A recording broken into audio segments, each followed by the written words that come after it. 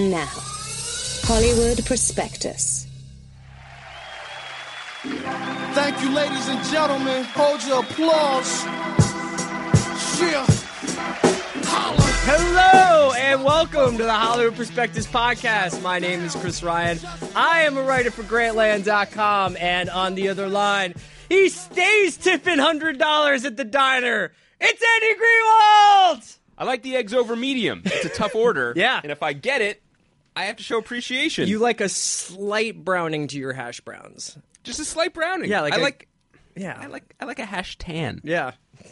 Chris, I miss you, buddy. We're not doing video today, and that means everyone in America is being robbed of the number of shirts you're wearing. I'm wearing 2 shirts! I think that's nuts. I mean, if that's where we're going in 2015? It's not. It's like there's a little bit of... I'd like to thank the makers of Gant clothing. That allows me to dress in this sort of like urban lumberjack kind of, you can't tell whether I'm in Southern California or Northern California. Do I work with lumber? Do you work? But I do work. When you think about how every blog post is a tree that I plant, then I do work with lumber. Chris, I think that this just speaks to the general decadence of California, if you will, because clothing and style, it's not functional anymore at this point. You're really just amusing yourself, like as you say that, like sort of fatted Roman, in the Colosseum, watching those of us who live in colder places just murder each other with tritons. And as you nets. say that, I just pour a bag of almonds on the ground. And say, here's to your drought. Yeah, listen, before we get going, I think we should mention just a little bit of house cleaning, such as, Chris, you and I record this podcast, the Hollywood Prospectus podcast, and we rarely mention where people can listen to it with regularity. That's right. Do you want me to do that? Or you can find us. You can subscribe to the Hollywood Prospectus feed directly. So if you just want episodes of Hollywood Prospectus, you can go to iTunes, search Hollywood Prospectus podcast. You'll find it there. You can also subscribe to Grantland Pop Culture and get more wonderful Grantland Pop Culture podcasts like Right Reasons, Do You Like Prince Movies, etc. I'm a big fan, personally, of the Andy Greenwald podcast, but that's just me. Literally, of the two of us, it's just me. Is there other ways we can also watch us on, usually you can watch us on youtube.com/Grantland Podcasts. I think you can subscribe there as well. Yeah. So that's a good house cleaning, dude. Servicey. Today, obviously, we're talking about Mad Men, man. We're going to talk about the quasi-season premiere, right? Yeah, but not just that. We are also delayed a day. We're recording this Monday. We're going to post this on Tuesday because we wanted to talk about the season 1 finale of Better Call Saul. Yeah, exactly. So that will be a spoilerific one. So if you've watched Saul on Monday night, at the end of the podcast or the second half of the podcast will be dedicated to the first season of Saul. And so let's talk about Mad Men. But we should. I also, last bit of house cleaning. We're about to hit the silly season. We got Mad Men, and we've got, of course, Thrones coming up. This is wild, man. My Sundays are consumed. Totally consumed. I've got Baranski season still going. Yeah, Baranski season is live. Thrones is back. Mm-hmm. We've got Mad Men. Chris, next week after Thrones, the funniest show on TV, Veep returns with maybe the funniest episode run. It's done. Really? It's fantastic. Great. It's great. Great. We got a lot going on. But I wanted to say that Thrones is not... We're not going to preview Thrones on this show. We're going to do something special later in the week, and then we will be doing it from here on out. Yeah, while you're subscribing to podcasts, feel free to hit the button on a new pod that Andy and I will be co-hosting called Watch the Thrones, which will include several Grantland staffers. We'll try to do it once a week, where we'll still talk about Game of Thrones on this podcast, but you'll be able to hear a lot of interviews and fun stuff on Watch the Thrones, which will be more of a dedicated pod. Yeah. Yeah. Okay. Yeah. You got so quiet there. I thought you got kind of sad. I got my NPR voice on. Okay, so let's talk about Mad Men. Mad Men. Let me ask you this. Yeah. Did Severance, last night's episode, feel like... Not Joan Severance, the star of many late-night Cinemax films, but in fact Severance, the money that is owed to people when they I'd never heard of Joan work. Severance. Yeah, you have. No, I was... who was That woman. Who's the one who's married to the dude from Kiss? That's exactly what I was going to say. That's really creepy. Yeah, look, we basically are cultural peers. I mean, it's one of the reasons why we have a podcast together. But look, let's move on. Shannon Tweed. But let's move Shannon on. Tweed. Okay, so anyway, Severance. Did you feel like Severance was more like an 8th episode of a season or a 1st episode of a season? Dynamite question. Season premiere. Absolutely. I thought, I was very dismissive of the splitting of Mad Men Season 7 into 2 parts from the beginning because it was very, very transparently an attempt by AMC to sort of stretch its profits, prop itself up for another year because you sound very Glenn Greenwald when you talk like that. Like I'm angry? Yeah, like you're like take the government to task for their it's a pervasive farce. use of spying. Yeah, I have someone on the inside that leaked the documents that said "turn: America spies" just wasn't cutting it. Look, I'll dial it down. I just think that it was sort of a silly thing to do, particularly if it wasn't just a cynical "we have nothing else to put on in 2015" move, and it was the thought that maybe Mad Men would experience a similar ratings bump to Breaking Bad, because it's just a very different show. I mean, Breaking Bad was a race to the finish line.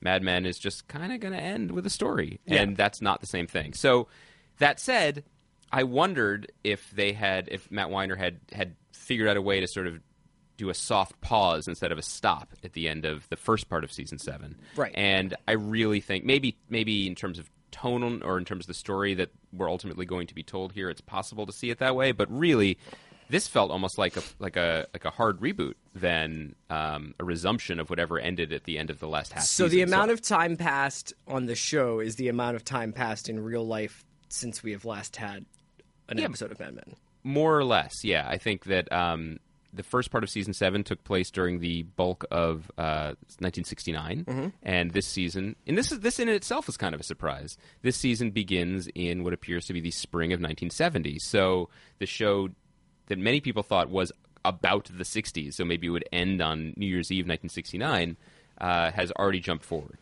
into a land did he ever of say? mustaches. Did he ever say something about like God forbid I ever? He had said before that he wasn't going to go into the 70s, correct?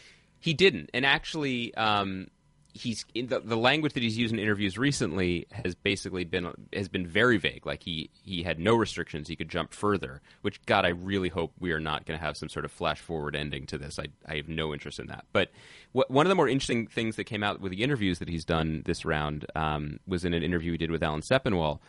Or you know what? I'm wrong. It wasn't even in an interview. Alan Sepinwall wrote this in his season preview piece, which was that initially Weiner had intended to start the series in 1959, and the only reason it started in 1960 was because that's when the birth control pill became available. So Weiner has never really been as hemmed in by the decade as we imagined him to be. Okay. Incidentally, he can stop doing interviews. Yeah, he's out there. Yeah. But he's like, I mean, like, I'm glad that he's feeling chatty, but there's so rarely anything of substance comes from them. That, I mean, it's very true, because in general, when people do press blitzes, they talk specifics, and he refuses to talk specifics, which more power to him. One thing I'll say, I don't think we've ever said it on the show, I tweeted it, one of the most revealing interviews about the creative process I've ever read was an interview of Matt Weiner by one of his writers, Semi Chellis, and it's in the Paris Review. You can Google it. It is really fascinating. But it has nothing to do with, like, oh, how's it going to end, and is someone really going to jump out of the window? Yeah, right. Is Megan a Manson girl? Yeah, none of that. So, 70s, here we are. And it's the 70s, and I think that you wrote a little bit about this, or, honestly, like, there's so much stuff about Mad Men that you'll forgive me if I layer your ideas onto somebody else's. It's called the Andy Greenwald Podcast. It's available on iTunes. But this idea that America is hurtling forward and yet Don remains the same, that he is in a sort of state of stasis. Is that your bit? God. Is that my take? Was that something you said? Roaring brush fire of hot takes. Was the internet is was that you standing in front of a field of burning almond trees? It was. Saying, bring more water! Taking a 40-minute shower? Yeah, I mean, the idea that I was interested in was the fact that the Don Draper we see at the beginning of this episode is more or less the Don Draper we see at the beginning of the series if anything, premiere. he has regressed, where he's sort of gone through these baptisms of whether it's alcohol or swimming, new relationships, new opportunities. And now he seems to have, like, I think that, like, clearly he is sort of, I think, Molly mentioned today in her recap, she said something about how he is, sort of he's swallowed Dick Whitman. You know what I mean? Like like a vanishing twin in the womb or something. Like he has become both of these men at the same time.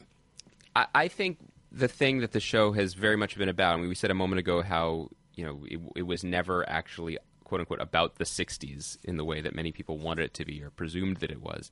That what the show has done very deftly, and at times, I think particularly season 6, sort of frustratingly, has showed that human history isn't the same as what we call history. And that, while circumstances may change around you in wild and dramatic fashion, fashions certainly have changed, facial hair has changed, internally, we are very often stuck with ourselves, and it's much, much harder to affect actual lasting personal change. And Don is sort of the avatar of that idea. And this whole episode, Severance, what was kind of remarkable about it was the way that it hit that same point on so many different levels. The idea was that, the greatest impediment to anything isn't the historical moment, and that's not fair. The greatest impediment to personal change, because obviously there's a reason why Don isn't an account executive in 1968. Sure. But it's not the larger circumstance. It's totally internal, and we saw that not just with Don in the broader sense of the series, but Ken Cosgrove is dragged right back in to the hamster wheel of his life, not for any reason other than those old saws of vanity and resentment and ego. He had an out. He has a happy marriage. He has a happy family. He has apparently talent as a science fiction writer, and he has a wife who's saying, "Please don't do this. Yeah, you we are have unhappy." money. We don't need you to do this. Yeah. And his desire to screw over Pete Campbell is so strong that he has re-yoked himself by choice. That's a pretty rough thought. The Ken stuff was cool because, and this actually is something I've been thinking about a lot with Better Call Saul, is that there are very few shows that are that have enough space in them, or have like a feeling of discovery as they unfold in any given episode, so that you can basically be sitting there and you think Ken is going to be this is Ken's 2-minute cameo, like he's coming off the bench to take a couple corner threes and then he's going to go sit down, and then all of a sudden it's just 25 minutes about Ken, And the same thing kind of happens in Saul in the sense that you just have that feeling of wonder where you're like, I just don't know what is going to happen in the next scene. You don't have the sort of weight of like all these little Chekhov's things going on, and there isn't. I think that maybe there was a lot of TV a couple years ago that made me very, very aware of plot and how everything needs to be tightly constructed to get towards an endpoint. And this feels very different than that. And I think that that's really the sign that you're in the hands of a really capable and talented storyteller. The idea that there is something broader and richer being conveyed here. That he's basically conducting an orchestra, and if it's time for a woodwind solo, then it's time for a woodwind solo, and that's why you have the woodwinds. They're not always playing, but that's why they're there. And I think the other reason here is that that was probably Ken Cosgrove's last hurrah, but he got quite an exit. As we head towards. So you don't think that Ken is going to be like the antagonist of this season? What if he's the big bad for the mini season? I know. With Dow Chemical. I mean, this is the bigger thing, and we should talk some more about the specifics. But this is the bigger thing that I feel sadness about at the end of Mad Men, is that it really is the last of these kinds of shows where we can just go nuts with symbolism and thematic text and emotion. It's not headed towards anything other than where it's headed. I'm not. There are very few big questions to be asked here, and I really do think that it's the last of a breed in the sense that there won't be many more big ticket shows. And let me be clear, like drama series, not limited series, because you can potentially do something with those goals in a limited series now. But just in terms of like a season to season, it'll go 7 seasons, just kind of about life and stuff. Those aren't being greenlit anymore, and I think that's a shame. You can tell the tension is still there, even with the limited series. I know that Bloodline is coming back for a second season, and I don't want to give anything away from it. I know that you kind of got about halfway through it, and other stuff came up. But you can feel that same tension in something even like Bloodline, which ostensibly could go in a number of different directions, where even though I very much enjoyed the second half of the season of Bloodline, the first few episodes, they set up this incredibly interesting world of the Keys where it's like paradise and hell at the same time, and all these different characters with their different kinds of prospects in life. And then it becomes very much this tightly wound mystery thriller plot. as the Right. second half of the season goes. And it would be nice if, even with the finale coming, if Mad Men just eschews like all the things that you would expect from a final season. It would be interesting if it does that. Yeah, I mean, if you think about it, this is something that I wrote last week. Like, what questions are really left to be asked here, other than big, blinking questions that we have for ourselves, like how will we live and when are we going to die? I mean, there's nothing really out there other than, will Don finally be able to piece together some semblance of happiness, or at least point himself in the direction of happiness? Right. Well, let me ask you this: do you think he's happy? No, No. absolutely not. I mean, and I think Because of Rachel dying, or because just in general he's just still a wandering soul without a home? Well, the end of the last season, well, let's just call it that, was at the time I was kind of I appreciated that episode with the landing on the moon and Burt Cooper's death and the song and dance at the end, but I was a little bit dismissive of the one more time, let's get the band together hijinks to save the firm and keep the status quo. Sure. But the further I get from it, and especially in light of this new season premiere, you realize that that's kind of the point. The outrageous lengths that they go to maintain the status quo is kind of a farce. And it's the kind of comedy that is actually kind of a tragedy in the end, because Don was so close. And the actual biggest thing that happened in that last episode was he just let happiness slip away again.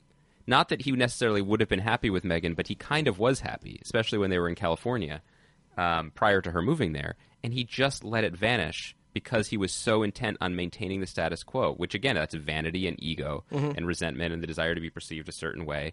Remember, he spent the first half of last season staying in New York pretending to work rather than be with his wife. Yeah, and then doing stuff for Freddie on the side, right?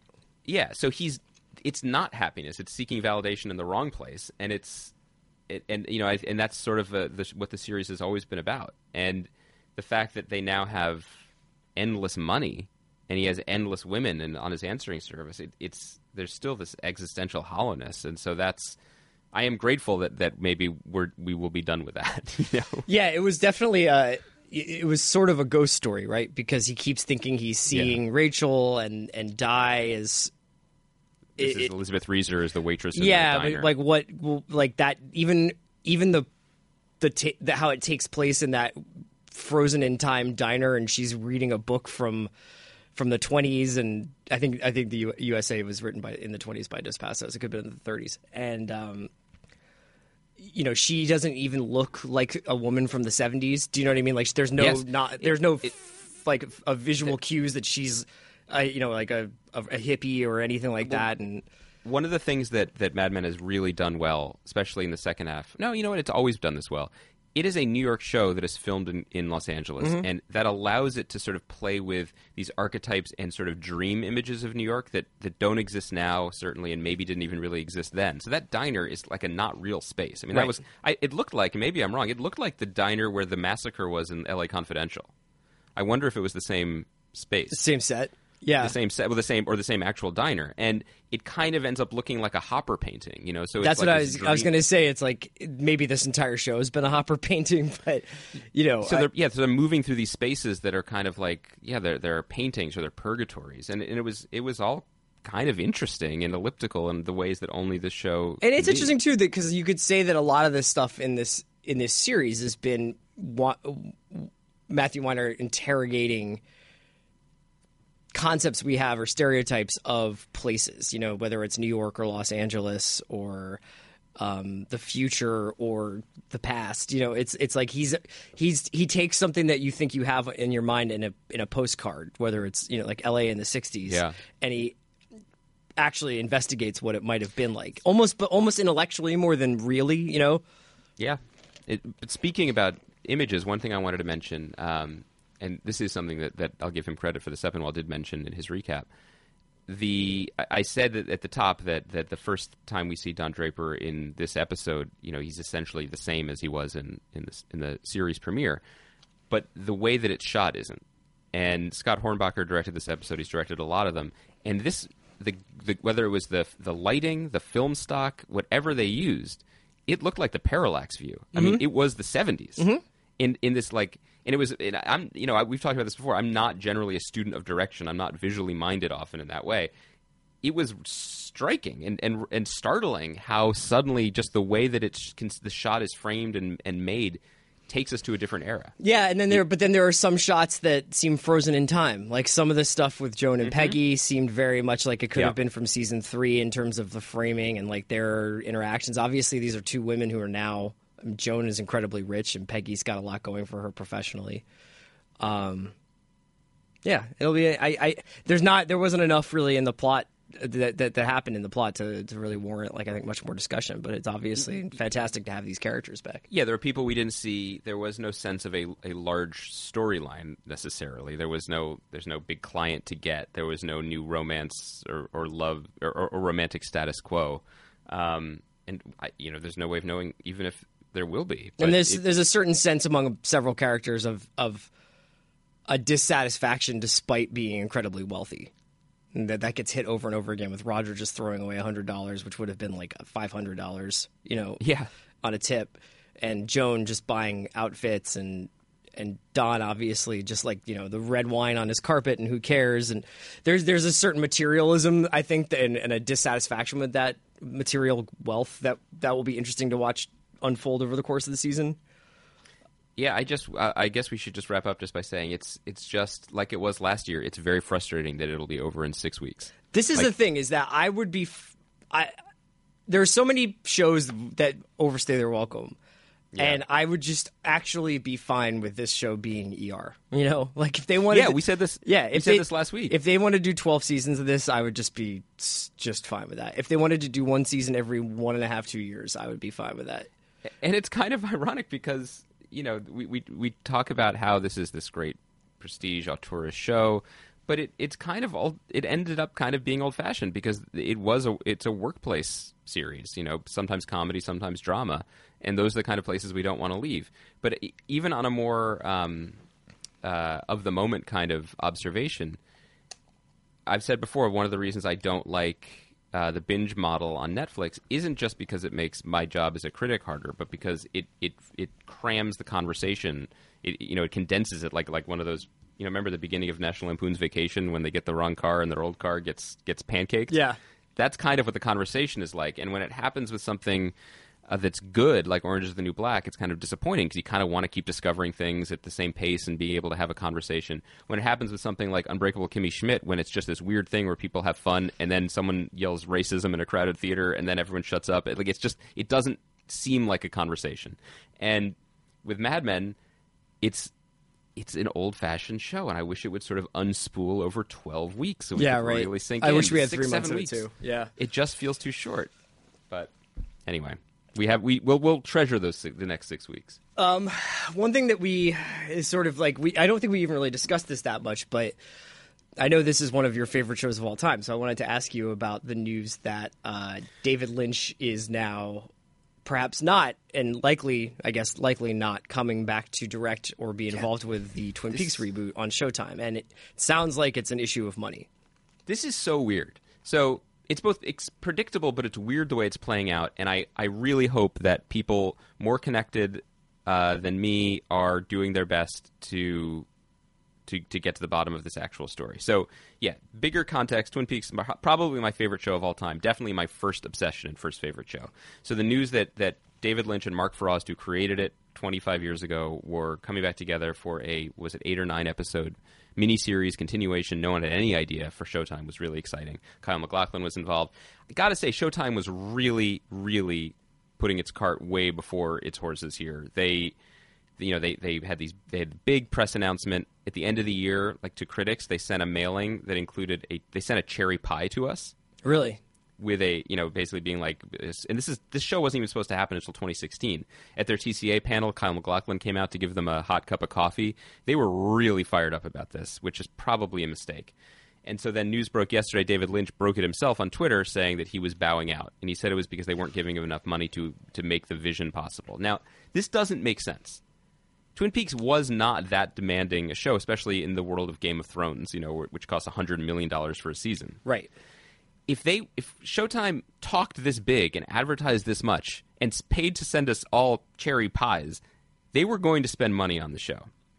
What I'm curious about is how invested in it David Lynch ever really was, because if you think about the original series, he obviously conceived of the show. He beautifully directed the first 4 hours of it, and then he ghosted. Right. He left. He was not involved with the show for the bulk of its run, and certainly not the second season, which a lot of people didn't like, but I loved. He came back just to direct the final 2 episodes. So in terms of the people who were running it day to day, it was Mark Frost and Robert Engels and Harley Payton and all these other writers. Lynch kind of isn't making movies anymore. He's making solo albums, right? And there's promoting been meditation. some people have talked about whether or not like he's sort of a victim. I mean, I have a hard time believing that there's nobody out there that would just cut the check for David Lynch for a film, but there is some discussion about whether or not he is a victim of one of the sort of changing economics of film, where it's either you make these incredibly cheap movies which pay you off the back end when they do well on demand, or in the case of like It Follows, like have a surprising box office, or you have to make blockbusters. And he doesn't do either of them. I mean, some of his films do look expensive, even if they are made inexpensively. I was sort of wondering whether or not there was another thread here, and this is just like pure speculation, is how surprised I was that Twin Peaks and Showtime were partners. Yeah. Because typically, and I don't mean this in a derogatory way, it just seems like Showtime really milks the hell out of whatever product it has. Yes. We've always joked about, like, if you're a show on Showtime, you have 6 seasons. I mean, Shameless is coming back for like a 7th season. Dexter was on for God knows how long. Homeland is coming back. Nurse Jackie still exists. It's like finally the last season of Nurse Jackie. I mean, they like to have long marathon shows, right? They do not have a reputation at present for being a creatively inspired network. Right. They find something that works, and then they figure out ways to sustain it. And it's been pretty explicit that it was Showtime's interference that kept Brody alive as long as he was on Homeland. I would say I think that there's a lot of back and forth about that, but the reason it's on Showtime is because of corporate ownership. CBS Studios, I believe, owns Twin Peaks, even though it was on ABC originally, and Showtime is part of that company. Okay, but so obviously if they're sending out cherry pies, they were pretty jacked for the whole thing to happen. Yeah, and David Nevins, who is the head of the network, is a huge fan and was very, very excited to be doing this. I think partly because I would imagine, and from speaking to him briefly, I know this is more or less true, I think he's a little bit frustrated with the reputation of the network as one that doesn't necessarily take big creative chances, or it doesn't win. Other than Homeland, it doesn't win Emmys. I would argue that is not unique to Showtime anymore. I mean, we've sort of chatted about this a little bit on the edges, but even for shows that weren't successful, I mean, HBO doesn't make John from Cincinnati anymore. It doesn't make Carnival anymore. It doesn't make shows that are, in a way, Looking was like that in the sense that it was sort of odd and didn't have like some of the same huge plot beats that we expect from prestige television anymore. If you actually look, we are in a blockbuster era, and all of the networks that we've been, trumpeting for their quality are falling prey to many of the same decision making. Right. There's not like truly weird television on anymore. No, and so FX makes Fargo, and it wins a lot of awards, and Fargo is really good, but Fargo is also a pre-existing property and had a lot of and Fargo is a mystery material. I mean, like, Fargo was a mystery. When people were surprised that FX renewed The Americans for a 4th season because it has poor ratings, I wasn't, not only because I adore the show, but I also know that FX does think about things and wants to be thought of in terms of quality. And if you look at Justified's going off the air, The Americans is still going, and then you have The Strain and Tyrant, like that's not what they want to be known for necessarily. They want to get the ratings if they can get it, but that's not what they want to be known for. And so you're absolutely right on that point. And so even with Showtime extending it back to where we started, Twin Peaks has the pre-existing, the name recognition. But there is a deeper story here, and I wonder if it's whether David Lynch sat down for 2 months with Mark Frost and they were just like, well, this isn't working, because that relationship, I have no idea what it's really like. My feeling is if David Lynch doesn't direct 9 episodes of new Twin Peaks, that is not the worst thing in the world. What the worst thing in the world would be is if he didn't almost do what he did the first time, which is sit down and bring everything that is David Lynchian to the story that Mark Frost ends up cobbling. You would know this answer better than me, but do you get to the point in a pre-production process or in a negotiating process that they are without Frost and Lynch sketching out what it is they think the show is going to be. That's apparently what they had been doing. I mean, they wouldn't have because Showtime's saying they're still arguing about deal points, and Lynch is talking about money. So obviously, whether it's Lynch's salary or the amount of budget that they're going to get to make the show, or whether or not, I have no idea. But what I'm curious about is whether or not this is also like Lynch is like Kyle MacLachlan is going to be in the right hand corner of one frame of this show, and then the rest of it is going to be about whatever. You know what I mean? Logging. If it was just collapsing under the weight of it just not having a reason to exist, this would have been done more gracefully. You know what I mean? Like if the version of the story that Lynch and Frost came up with was just too left field, too much about logging, too much about like Josie Packard's life as a doorknob. That's for the real heads out there. Then this would have broken in a different way. Yeah. The Showtime would have fallen on the sword a little bit too. There was something. I just don't believe that it's really money. I think that there is some creative unhappiness on Lynch's part, which is a huge, huge shame. And I think that Showtime is in a really weird spot because so much of what they just did was predicated on the good vibes they cultivated by doing it right. Yeah. Getting the super fans on board first because, oh my God, David Lynch is coming back to this world. I don't know what they do going forward. I mean, they've proven this is a very different example, but it's kind of insight into their thinking. They had a show they were kind of psyched about called Happy-ish that starred Philip Seymour Hoffman. Sure. Obviously, he tragically died. They did not scrap the show. They scrapped the version of the pilot that he starred in, but they waited a year out of respect. They recast it with Steve Coogan. They refilmed it, and it's going to series. It's premiering this month, and it is awful. But that's not the point. The point is that they seem stubborn about their ideas. So I guess, their language in their statement was very odd. Yeah, it was deal points. Yeah, and they were like, we remain marginally hopeful that something can be accommodated in the future. It wouldn't be the weirdest thing in the world if David Lynch was weird. And that David Lynch, he's super weird. He seems like a guy who maybe shouldn't have Twitter. You know what I mean? Like in terms of his, that you can't be surprised if that guy takes your business and puts it on Front Street. Not that he's like a bad dude or anything, but it just seems like he might be into be like, I have no compunction blowing up your spot. Here's the other thing that's worth noting about him. Unlike almost everyone else we talk about on TV, he doesn't need it. Like, I don't know his financial situation, but I just mean because of the kind of guy he is and has proven to be, and there are museum retrospectives of his work going right now, and he's, as we said, he's making albums and doing whatever he wants. He's got that Dune money. He can say no. And, Larry David was on Fresh Air the other week talking about, he has this play on Broadway, but he was talking about the early days of Seinfeld, and when they wrote the Chinese restaurant episode, which was early season 1, the network said, we don't like this, so could you change it in these ways? And he said, no. Right. And then they just went with it because no one had ever said that to them before. And I feel like even more the case now. In general, any creative just saying no is really the strongest card you can play. Yeah, especially when it's something that even if he's only directed 4 hours of this show in the past, his name is this sort of single greatest association the show has. Yeah, what I'm saying is we talked about with Better Call Saul, like before we knew it was actually good, that I had this weird fear that Vince Gilligan, who is an famously nice guy, was doing it because he wanted to please everyone, which is not a place good art comes from. David Lynch does care about Twin Peaks fans and is by all accounts a very nice man, but I don't think he cares about servicing them. Sure. Like he'll walk away and it doesn't exist, it doesn't exist. That's a perfect segue. Thank you, buddy. In the event that this podcast does get uploaded tonight and you've gotten to this point, you might want to hit pause now and come back tomorrow so that you can hear us talk about Better Call Saul, because we are going to talk about it. Hit fast forward because we're going to do some slap talk. God, we're going to talk about Saul with spoilers. We have seen tonight's season 1 finale. This is your last warning. We will talk about the season 1 finale of the AMC television show Better Call Saul. Turn. The history of American Spies. Yeah.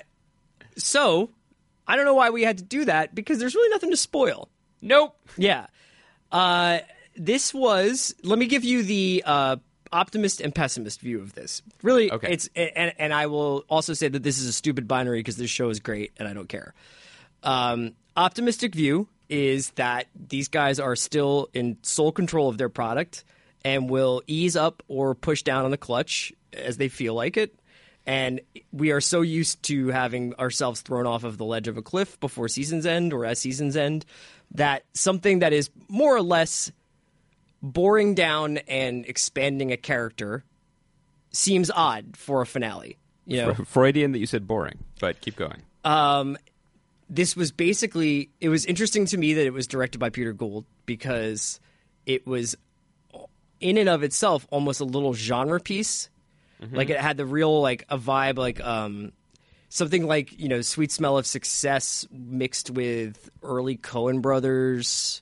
It was very much like it's a standalone episode.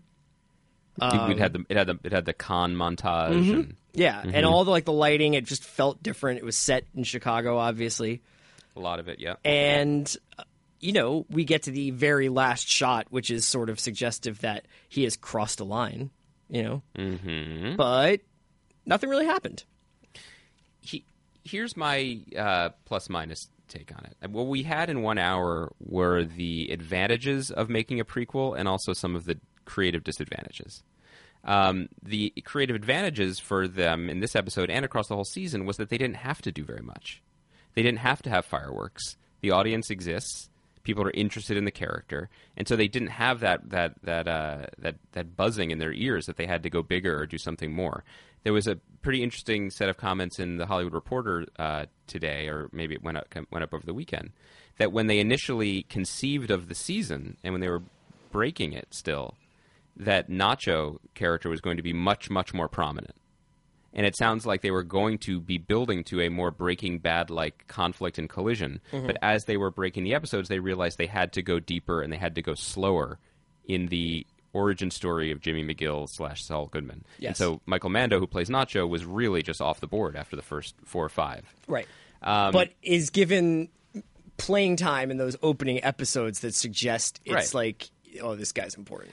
But this is something that they could afford to do that any other new series definitely couldn't. Right. You have to show what kind of show you're going to be. You can't just say, well, we're getting there. But they can because of the legacy of Breaking Bad and the pre-installed fan base. The creative disadvantages that I thought were on display in this episode were when you're telling a flashback, you're telling a prequel or an origin story, no matter how well or how stylishly you do it, there's an element of it that is connecting dots. And often that is less satisfying. Like when you know the outcome and then you see the pieces snap together, it can be momentarily thrilling. Like, aha, that's where he got the pinky ring. And I did Google it. Like, Saul Goodman did wear that ring at various points in Breaking Bad. But there's another aspect to it where it's just like it felt labored in a way that is usually they're better at hiding their work, I guess is what I'm saying. Because the whole part at the end where you know, he's like, well, I'm never going to leave money on the table again. I am no longer that guy. Now I will be this guy. I guess so. And his friend dying, like the whole process of that. And again, I loved this season of TV. I'm happy I wrote about the penultimate episode last week because it was a little bit more satisfying. This is the kind of work that needed to get done, and there's no one better at getting us there. I thought this was one of the low-gear examples of what they needed to do before the next stuff comes. I guess, you know, I like the idea of thinking about this is a character who, even before we meet him and even before we see this flashback, like even in the timeline of Saul, Better Call Saul, the black and white scene in the Cinnabon that opens this series is a sort of flash forward. But this is a guy who keeps going through shedding and picking up new identities. So he was Slippin' Jimmy, then he was Jimmy the Charlie Hustle. Hustle, right? Yeah, and then he's James McGill, who's basically trying to emulate Howard Hamlin, and then he kind of goes back into this idea that he's never had more. Like when Marco says, "This is the most fun I've ever had," you know, for that week. Yep. It's like that's what he's concentrating on. So it's not really about like my friend died and I'm never going to leave money on the table as much as it's he only truly feels alive when he is in the process of shedding skin. I mean, because even being a con man, he's always playing a part. Right? I think that's a good way of looking at it. I was thinking about it more in terms of maybe it's because this was also in my brain and in our brain, the Mad Men premiere and this idea that you know we are our own worst enemies when it comes to changing and improving. This idea that you know he went to Albuquerque in the thrall of his brother and he sort of on some level believes that when his brother says that Jimmy, is a bad person, that the idea of him, driving away from what sounds like a pretty good job opportunity that has nothing to do with his brother, is an act of spite. That the nightmare version, the nightmare that Chuck has of what slipping Jimmy with a law degree, the nightmare vision of that is Saul Goodman. Yes. So that in a way he's doing it intentionally now. Everything he does is fueled by anger, and it's reactive, in much the same way Ken Cosgrove decides the next step of his career. That's the way I was thinking about it. So I was going to say something about Bloodline, but I wonder whether I should just save it. Because I was thinking about, like, we put a lot of thought and worry into, like, what character motivations are. And I was thinking about why Saul Jimmy is motivated to do what he does at the end of this episode, which is essentially go out on his own. And he's actually doing what Chuck told him to do: is stop taking shortcuts, stop taking handouts, stop taking favors. And when Kim, it lingers on the conversation with Kim when he says what you had to do, to get this to happen. Exactly. She has a reaction when she hangs up as if she had done something right. Right, exactly, and that this was going to settle all the scores, and that everybody was going to be happy about this. But it's interesting to see. I looked at that, and I looked at Saul's decision at the courthouse to be almost like he still can't get out from under what Chuck wants from him, which is for him to, Chuck wanted him to stop being a con man, so he did, and Chuck wanted him to stop taking shortcuts, and so he's decided that he's going to take the long way around. That's interesting. I mean, I guess the fact that we're unsure, that's a good sign. I think that I understand, though, like, there were subtle tonal shifts. There was, like, I almost looked at this season as there's the first two, and then there's the middle three, and then the last few have had. Then there was, like, the second third of it had a tone. Yeah. And then this last episode felt very much like the first episode to me. Of the very first episode of the series, or the first episode of what comes next? No, the very first episode of this. Like, it felt like the very first episode of the series, in that it had, like, a lot of genre shifting going on. It was both humane, but also, it has that bingo scene is incredible. Like, the con man stuff is fun to watch. Con man stuff is always fun to watch. I don't know. I'm very much looking forward to the next season. Great casting. Mel Rodriguez is eating in Hollywood, and I'm really pleased about that. That dude he's great on Getting On. He was on Enlisted. He's on Last Man on Earth. Here he is on this show, although I guess not anymore. It's these little things that make the show so good, and casting is really a big deal. Yeah. Casting actors who are interesting to watch and compelling and bring something different to it and that's something that these guys always do. I was ragging on AMC for its decision to split the final season of Mad Men. We then have to praise them for their, you could call it no-brainer, but their decision to immediately greenlight a second season of Saul before this one even premiered. Because they did that probably having seen the first two or three, having read the scripts for maybe all of them, or at least through 8, and they knew. I guess it would also be sort of ridiculous to have that team come back together and keep that whole industry running down there, and then just be like, but we're only going to do 10 episodes. Oh, yeah. But also you look at, Vince Gilligan was working on this, but initially the way this was pitched was that he was thinking about his next project. He was going to shepherd Peter Gould's show, Better Call Saul, be involved in it. And he then also sold a script that he had written years ago to CBS called Battle Creek that he was going to work on with David Shore. And Battle Creek came and went. It's still on. Yeah, but it's going. I mean, the ratings have been awful. And from what I heard, both semi off the record or unattributed, Gilligan sat down in meetings with CBS. He got one note that he hadn't gotten in, the type of note he hadn't gotten in 5 years of Breaking Bad, and was like, screw it. Right. And he is co-show running this, and I don't blame him. I mean, what people who make TV, especially people who are good at it, want to do is make TV. And that is very hard to do, to get a show on the air. And so now he has this potentially great one that is so well, fun, to tie this so back into potential. Twin Peaks, it'll be really interesting to see whether the stories trend in the direction of networks and content platforms need so much stuff to fill up their channels that they're going to start being even more warm in their interactions with creative people. It's like, oh yeah, I got you. We just need a show. You can make the show you need to make. Or are they going to be more, hey, we need this to be something that lasts over multiple seasons and attracts a lot of people, you know? Well, let's segue into something that really fits the bill for that conversation, which is Slap. Ugh. We got to finish the Slap. And I bring it up. I was going to bring it up anyway. Yeah. But that's a really good example of this, because as much as the networks appear more and more hidebound and note-giving and ridiculous, they let this happen. Now, I mean that not in the negative way. You know, this is so crazy that this took, not only did it take 8 hours of primetime real estate on what is nominally the number one network on television at the moment, it was on Thursdays at 8 p.m. And it was called The Slap. That's when The Cosby Show was on. Do you understand me? Yes. Like, this is crazy to me. I know. So, obviously, it was a disaster of Hindenburgian proportions. A disaster that I devoted 8 hours of my busy professional life to. So, I'm not going to get something out of it, by the way. We have to talk about it. Yeah. What was 8 hours of insanity, I think it goes without question that the most insane part of it was that it ended with a judge being like, passing what a judgment. terrible television show. Yes. The judge at the end said, this is a waste of my time. This is ridiculous. Yes. Status quo, gavel, gavel, gavel. Yeah. You can't do that. I mean, unless you are the cleverest, like, self-sabotaging, unless you are the like every Yukio once in a Mishima while on Homeland, of storytelling, someone where- tells Carrie she's really bad at her job, but then something happens to prove that she's pretty useful at her job, right? There are a That's lot not of- like what happened here. It wasn't like, hey, actually, Judge, we learned a lot about each other and about, you know, the different stratas of class in Brooklyn and what family really means and what's the you know, none of that. and what good photography is. Yeah. No. What Brooklyn accents really are. There are a lot of meta and how they may or may not have changed since On the Waterfront.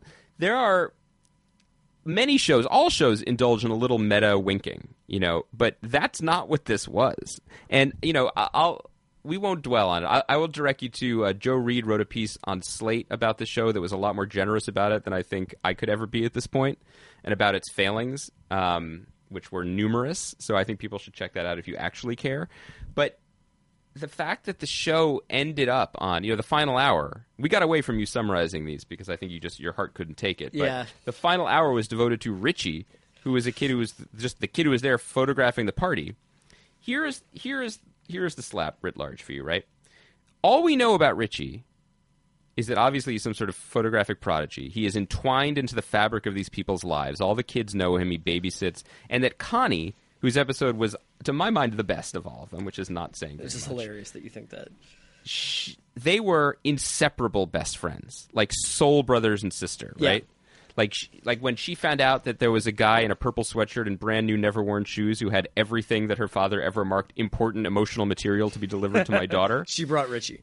Richie came and carried all the boxes. Richie stole his mom's BMW station wagon. Right, very classic Brooklyn. Here's what I wanted. Here's what we learned about Richie in this episode. They've known him for 3 months. Yeah. This episode revealed that Richie had a past where he was basically cyberbullied and had to change his name. So angry. and move. Yeah. Which is to say that they met him in September and it's December. Right. They just met him. He also, did you know that he was Gary's prodigy? His protege? That came later. But you cannot build a castle out of sand, John Robin Bates. You cannot. The only thing that the show was clinging to is the idea that these people were part of each other's lives, and if you pull one little Lincoln log or Jenga tile of poor child management out, the whole thing collapses. And we talked this whole time about how, you know, the character of Rosie and Melissa George had clearly never met Uma Thurman's character. Ever. Right. And so every time they saw each other, the writing was like, I love you so deeply. You're one of my closest friends. You know, which is like whenever I see you and we're not recording, I'm like, hey, it's Chris Ryan, one of my very best friends who I've known for over 1 decade. Over 16 revolutions around the human earth, you and I have called each other comrade. I mean, that's basically the level of writing. But then you base this whole thing on the fact that Richie just met them. And not only that, let me just give a little... I know you love it when this becomes parenting corner. Mm-hmm. You know that I know you love it when I approach television from the perspective, the hard-earned, literally 22 months of experience I have parenting. Let me just do that for a moment. Clear out. Take off one of your shirts. What I'm saying is, if you are unfortunate enough to experience in your own life the cyberbullying of a child at a tender teenage age, and you have to uproot the child with like 1 year left in high school, might I suggest that there are calmer places to relocate to than Brooklyn? Well, you know what I mean? Like somewhere more, like, I mean, don't you think Brooklyn would be pretty cosmopolitan? I think that's one way of looking at it. I think the Brooklyn of the slap also has reporters for the New York Post who wait outside of children's art shows and is like, hey there, Richie, got a hot scoop here on the newswire that maybe you tried to kill yourself. Like, I'm just saying, like in La Crosse, Wisconsin, they probably don't have those reporters. Sure. No offense. Sure. You're just so done. You're this I'm poking you with a stick. This show just exhausts me. Yeah. I Chris, also am mad that they never gave Thomas Sadowski an episode. This reminds me of the end of Better Call Saul when what's his name, Marco's lying in the street and Jimmy's poking him with a stick. That's how I feel right now. I'm trying to get something out of you, a reaction. I don't really have the judgment was really good. I liked when Richie told off Connie in the classroom and was shoving his scarred wrists in her face. Yeah, that's very high school. That happens all the time. I think that this show definitely did not need to be 8 hours. I mean, did we need to devote 4 podcasts to it? No. What does this say about us? I just want to learn. I want to learn that something we follow through. That we follow through. That's the lesson. I don't want people sitting at home or commuting right now just to be like, and the lesson learned was no lesson. Gavel, gavel, gavel. I don't want that. I think the lesson should be that if I don't have a lesson from this show. I can't make one up. You haven't learned anything about breastfeeding or life that you didn't previously know? I mean, I definitely feel like I want to just take my volleyball and move to a deserted island. Like, just have a FedEx plane drop me off somewhere. I definitely want Michael Nouri to work more. Yeah. I would love let's do this. Let's end it with this. Of all the characters presented to you on this show, who do you want the spinoff? Let me give you your options. Thanasis. What's it called? The spinoff. Well, you can name them. So it's like Greek lawyer Thanasis doing his thing. We could do Anouk and the sort of like a Robert Altman-esque look behind the scenes of a New York set and a single parenting. We could do because Jamie ghosted, by the way. I would like to see. Do you think Penn Badgley's agent sent a helicopter to set and had him removed? But to take him where? Continue doing Jeff Buckley imitations on stage somewhere?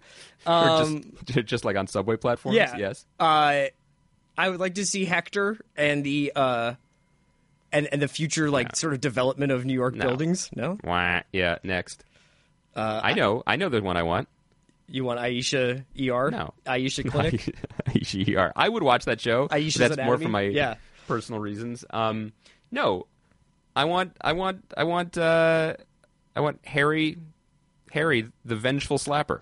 I want Harry just going about his business, and they'd be like, the guy will be like, "Oh, I have a vintage Porsche, 1971. There are only 500 of these." And Harry will be like, "How much do you want for it, my friend?" The guy will be like, $800,000, and Harry is like, "Slap!" And the guy's like, $500,000, and Harry's just like, "Slap!" I want to actually. I want to searching for Bobby Fischer about Harry's son Rocco. Just a chess prodigy. What about the ADA, the vigilant ADA? Like, what's her name? Like Ellen Saltaire. Yes, Saltaire. Miss Saltaire, are you not doing your job? Took the city's money. Took the city's time and money to prosecute this case. This case that was a loser from day one. And she's like, you know what? This is a good use of my time and resources. And our resources. And our time. All right. So next, we'll be back next week with Game of Thrones, man.